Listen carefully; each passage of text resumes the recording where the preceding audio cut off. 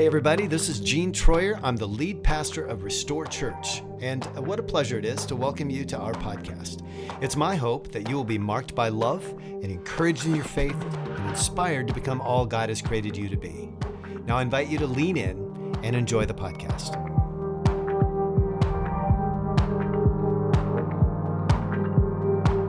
My name is Brenda, and I'm really delighted to be with you again this morning and to just dig in a little further to this idea of what is the church. We've heard in past weeks about, Gene talked to us about the church kind of being this upside down kingdom where the first are last, the least are greatest. It's like contrary to what we would think. Last week, Jordan talked to us about going, and he challenged us with what's your go? And that if we're not on mission, we're out of commission. So today we're looking at who is it that can join the family? Is it everybody always or not?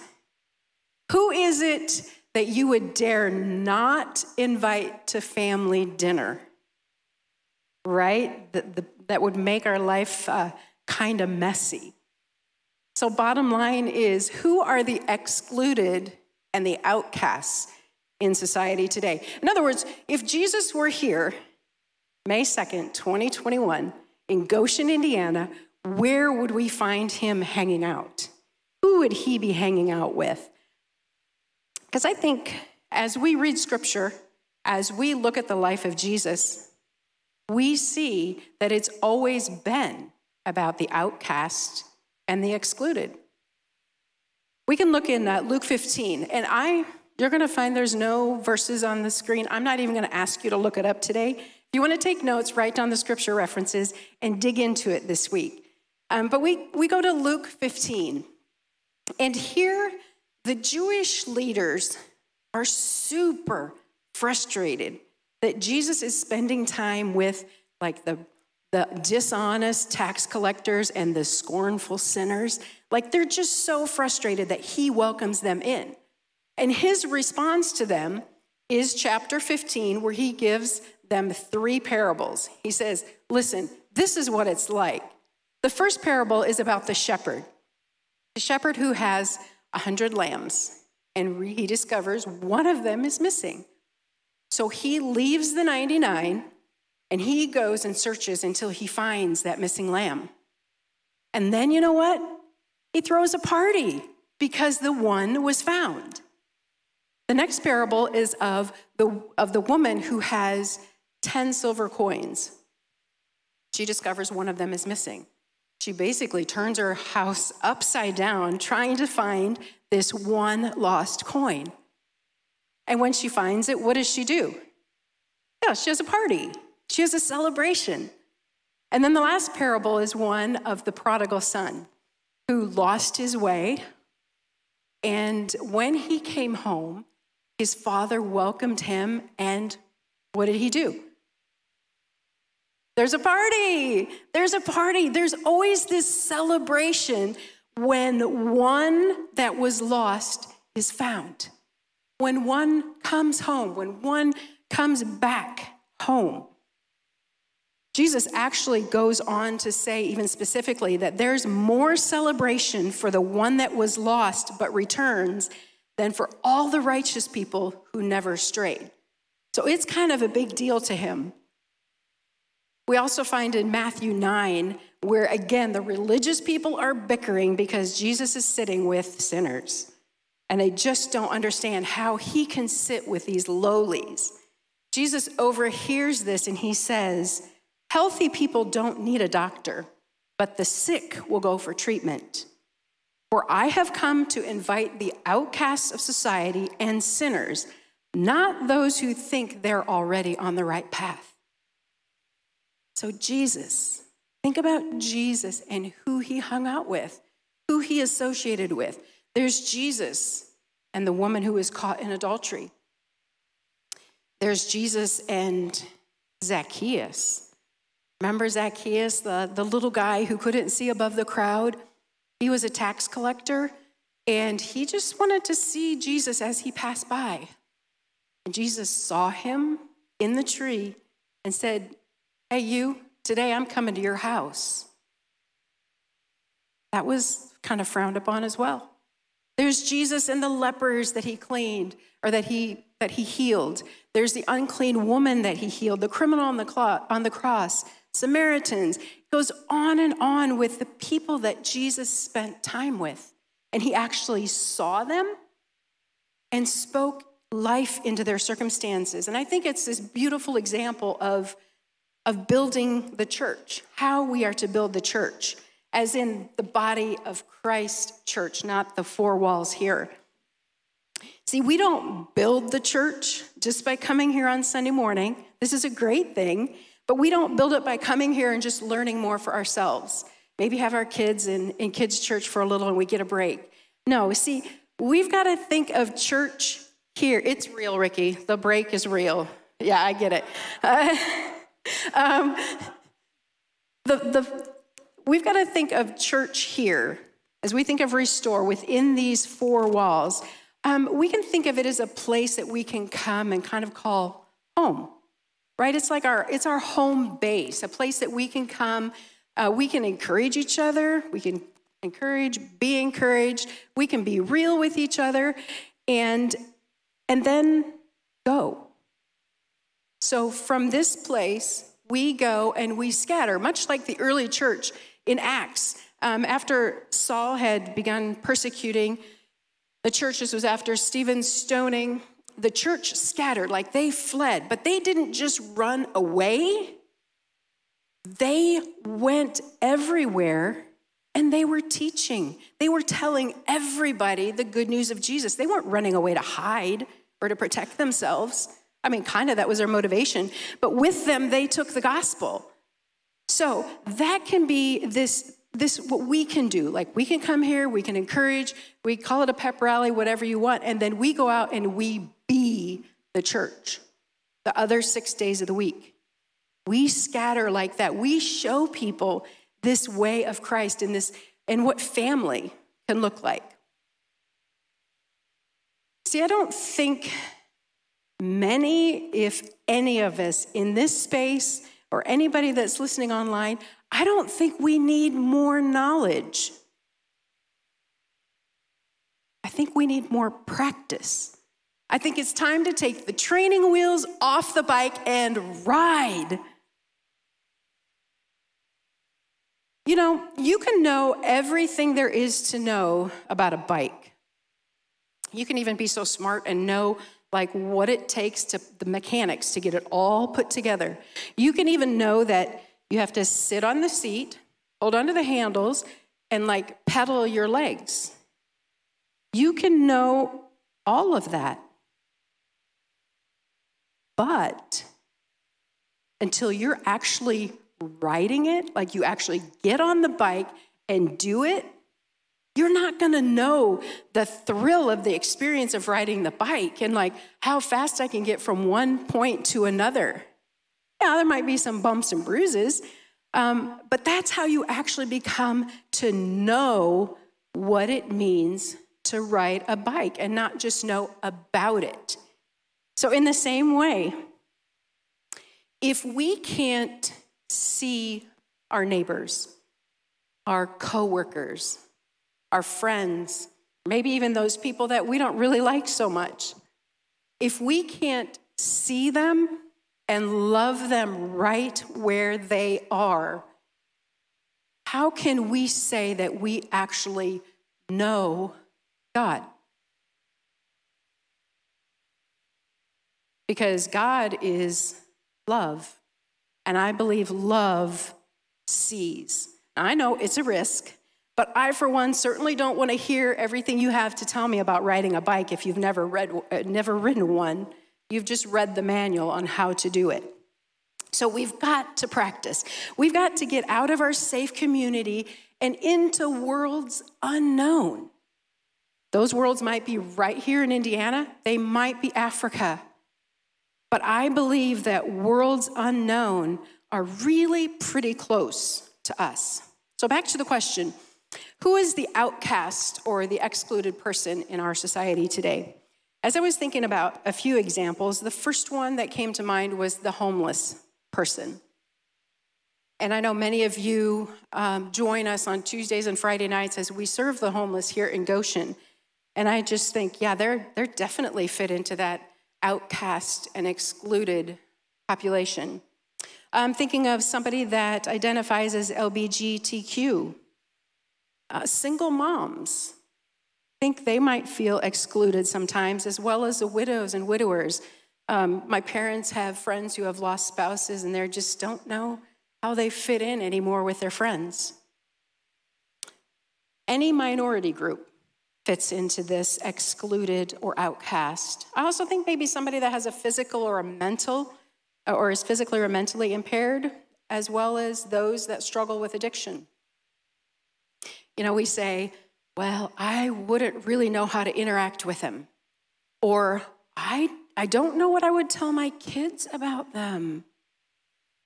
Or here's one, I think they might feel kind of awkward around me. Yes, to every white, entitled, and privileged American. Maybe they'll take advantage of me. Like if I give them money, they might come back for more. Or maybe we say, we're just so different. We don't really have anything in common. It would just be really weird. Or you can just insert whatever excuse of choice in that. And yes, those are real questions. I get it. Unless you choose to be led by God. Because here's the thing. When all we see is all those questions, when we see those what ifs, and if those questions and what ifs, if that's what leads us, fear enters in. And then we're immobilized. Acts gives us this beautiful picture of how simple it can be. You know, if there's one thing we do is we overcomplicate the gospel. And this is just another way where I think the scripture just shows us so beautifully how simple it can be. I didn't say it was easy, but it can be very simple. So again, I'm just going to read parts of Acts 8 to you and see what challenge we get out of this. Again, this is after Saul has begun persecuting the church. They have fled throughout, and we catch up with a guy named Philip, who was a deacon in the early church, and we catch up with him, and this is how it goes. The Lord's angel said to Philip, "Now go south from Jerusalem on the desert road to Gaza." That was the direction. How many of you just had a million questions pop up? Like, okay, what all does that mean, right? But listen to Philip's response. He left immediately on his assignment. Who does that? Like, there's so much risk here. So Philip goes. On the way, he encountered an Ethiopian who was a minister of finance for the Queen of Ethiopia. He was on his way home from worshiping God in Jerusalem. As he rode along in his chariot, so a man of wealth here, he was reading from the scroll of Isaiah. Here's the Holy Spirit again. Says to Philip, "Go and walk alongside his chariot." I have a lot of things I would say to that. So Philip immediately ran to catch up with him. As he drew closer, he overheard the man reading from the scroll of Isaiah. Philip asked him, "Sir, do you understand what you're reading?" The man said, "Well, how can I possibly make sense of this unless somebody explains it? Come on up here in my chariot." So Philip jumps into the chariot, and he starts explaining to him from that passage in Isaiah, and he tells him the wonderful news of Jesus. The Ethiopian sees a body of water, and he says, "Hey, I could get out, we could get baptized right now." And Philip says, "Well, if you believe with all your heart, I'll do it." He said, "I do believe that Jesus is the anointed one." So they stopped the chariot, they jumped out, Philip baptized him, and immediately Philip was taken by the Spirit, this is a whole nother sermon, and moved to another country where he continued preaching. But the Ethiopian man never saw Philip again.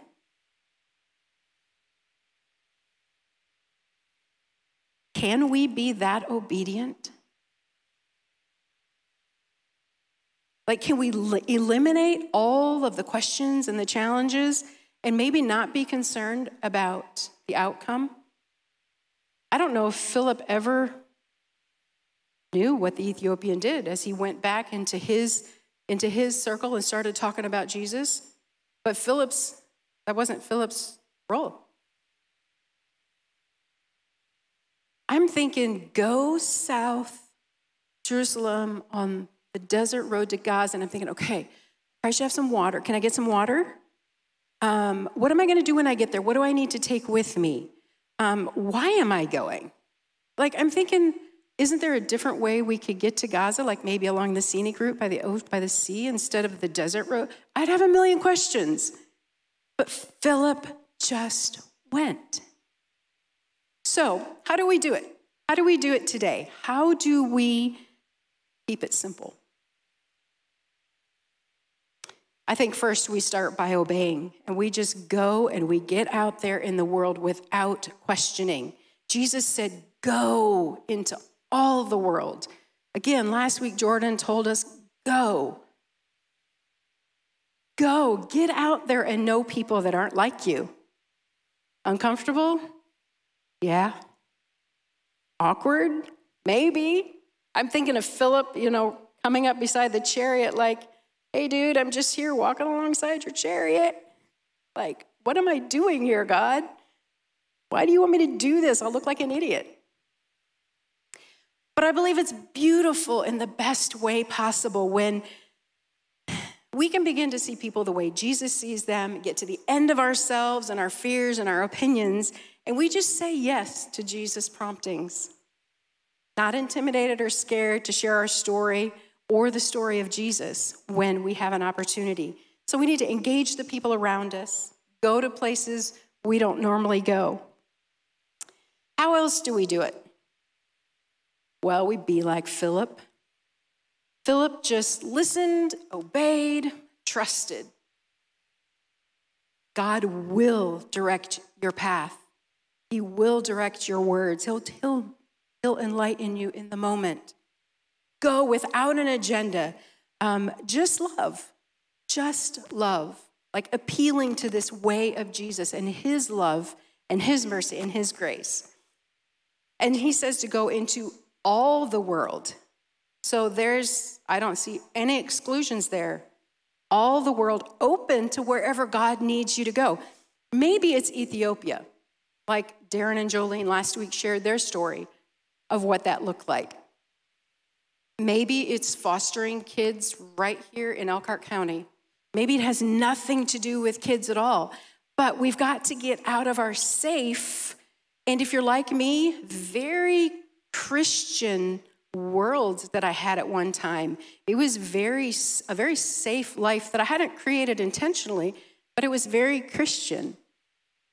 Go without challenging and questioning God and knowing that he may want to redeem and restore you.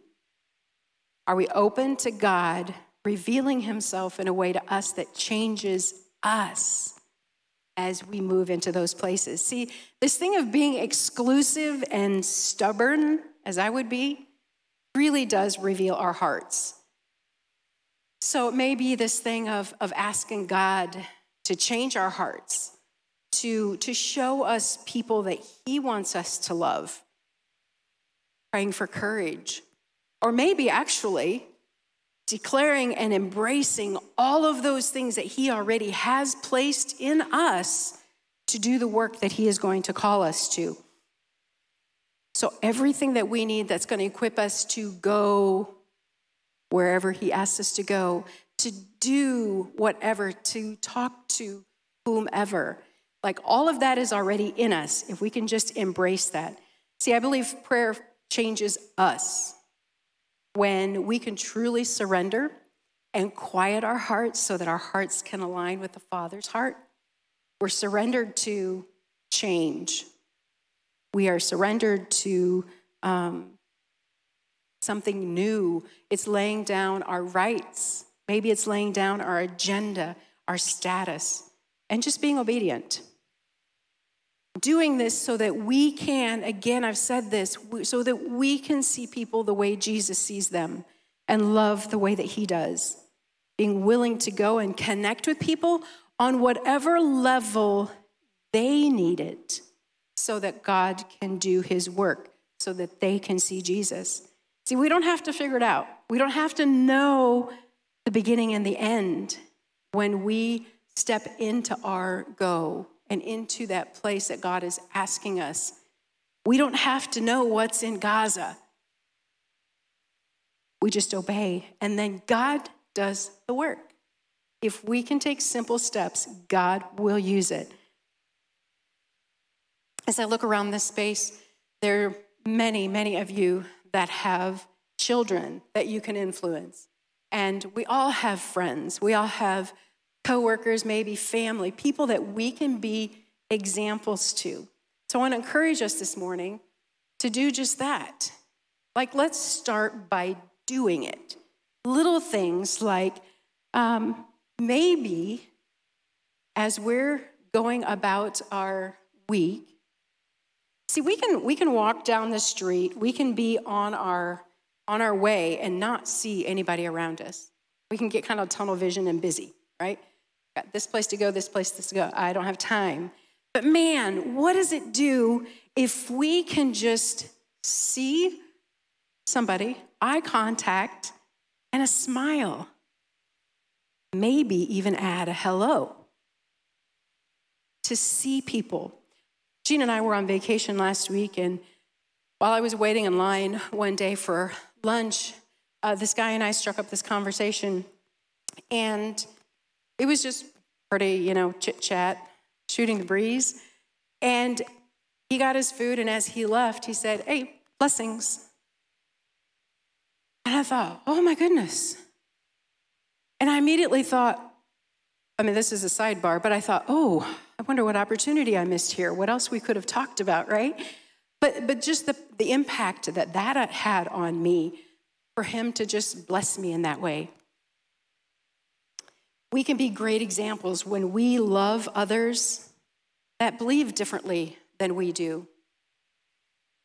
We can be examples of the love of Jesus by having those that we would think of that might be messy, those excluded or outcasts. Like, we have them over for coffee or dinner, like in our homes. I think that'd be a great way to show the love of Jesus. We can also be examples by engaging people instead of ignoring them, like asking questions, speaking life.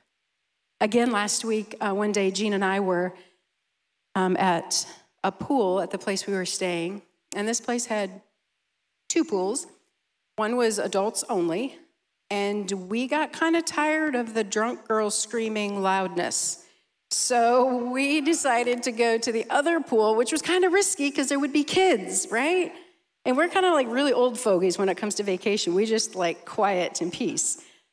But we decided, well, let's give it a try. And side note, it was beautiful. I loved the kids' noises, much better than the drunk girl. And it was very relaxing. But the place that we were sitting actually had kind of this lazy river going around it. And Jean and I were sitting there kind of observing. And this dad comes through with his little, 5-6-month-old. He was in this little floaty thing. It had a roof on it and everything. The kid had a big hat on. He was not getting any sun. He was having so much fun. And the dad was just, spending time with him. And Jean looks over at him and he says, "Hey, good job, Dad." And I don't think he quite knew what to do with it. He kind of grinned awkwardly and just, kept going. But I thought, well, how cool. Like, I wonder if he's heard that recently. You're doing a good job. And how easy it is. Like, those words don't cost us anything. Nothing. It could be really, really easy to do. And how about we are examples of the love of Jesus by giving instead of judging? I've talked about this before, about my conviction with the people that I see on the corner with the sign that they're needing money. And, the thoughts that went through my head. Instead of, maybe with your kids in the car, saying, well, they can just go get a job. Or why don't they get a job? If they can stand out here all day, they can go get a job. How about you're just prepared to give them some money? Maybe give them the whole bag of Target stuff you just bought. I don't know. It's not my responsibility what they do with it. My responsibility is to be obedient. And how about by just being the church? Not just bringing people to this church, the Four Walls Church here, and letting Jean save them, right? How about you share your story with someone and the work that God has done in your life and the good news that Jesus is to you. See, you can do it. You can do it. And let's extend grace because we can see potential, not because of what we know about the other person or about ourselves, but because of what we know that Jesus can do and the work that he can do in them. So maybe our next go is going to places that aren't full of Christians and then just doing all those things I just gave examples of. Where are places that you could go that might be a little uncomfortable? See, at the end of the day, we are each individually responsible for what we've done with the gospel, what we've done with this good news of Jesus. So can we be like Philip and just go to Gaza, ready to obey and to trust God to guide our path, ready to engage whoever it is that is in our path? We won't likely see a chariot, but whatever it is today that might intimidate you, can we just go and do what he asks of us? Thanks for joining us for today's episode. Please rate and review us on Spotify and iTunes, and join us again for next week's podcast. We love you and pray blessing and peace over you and your family.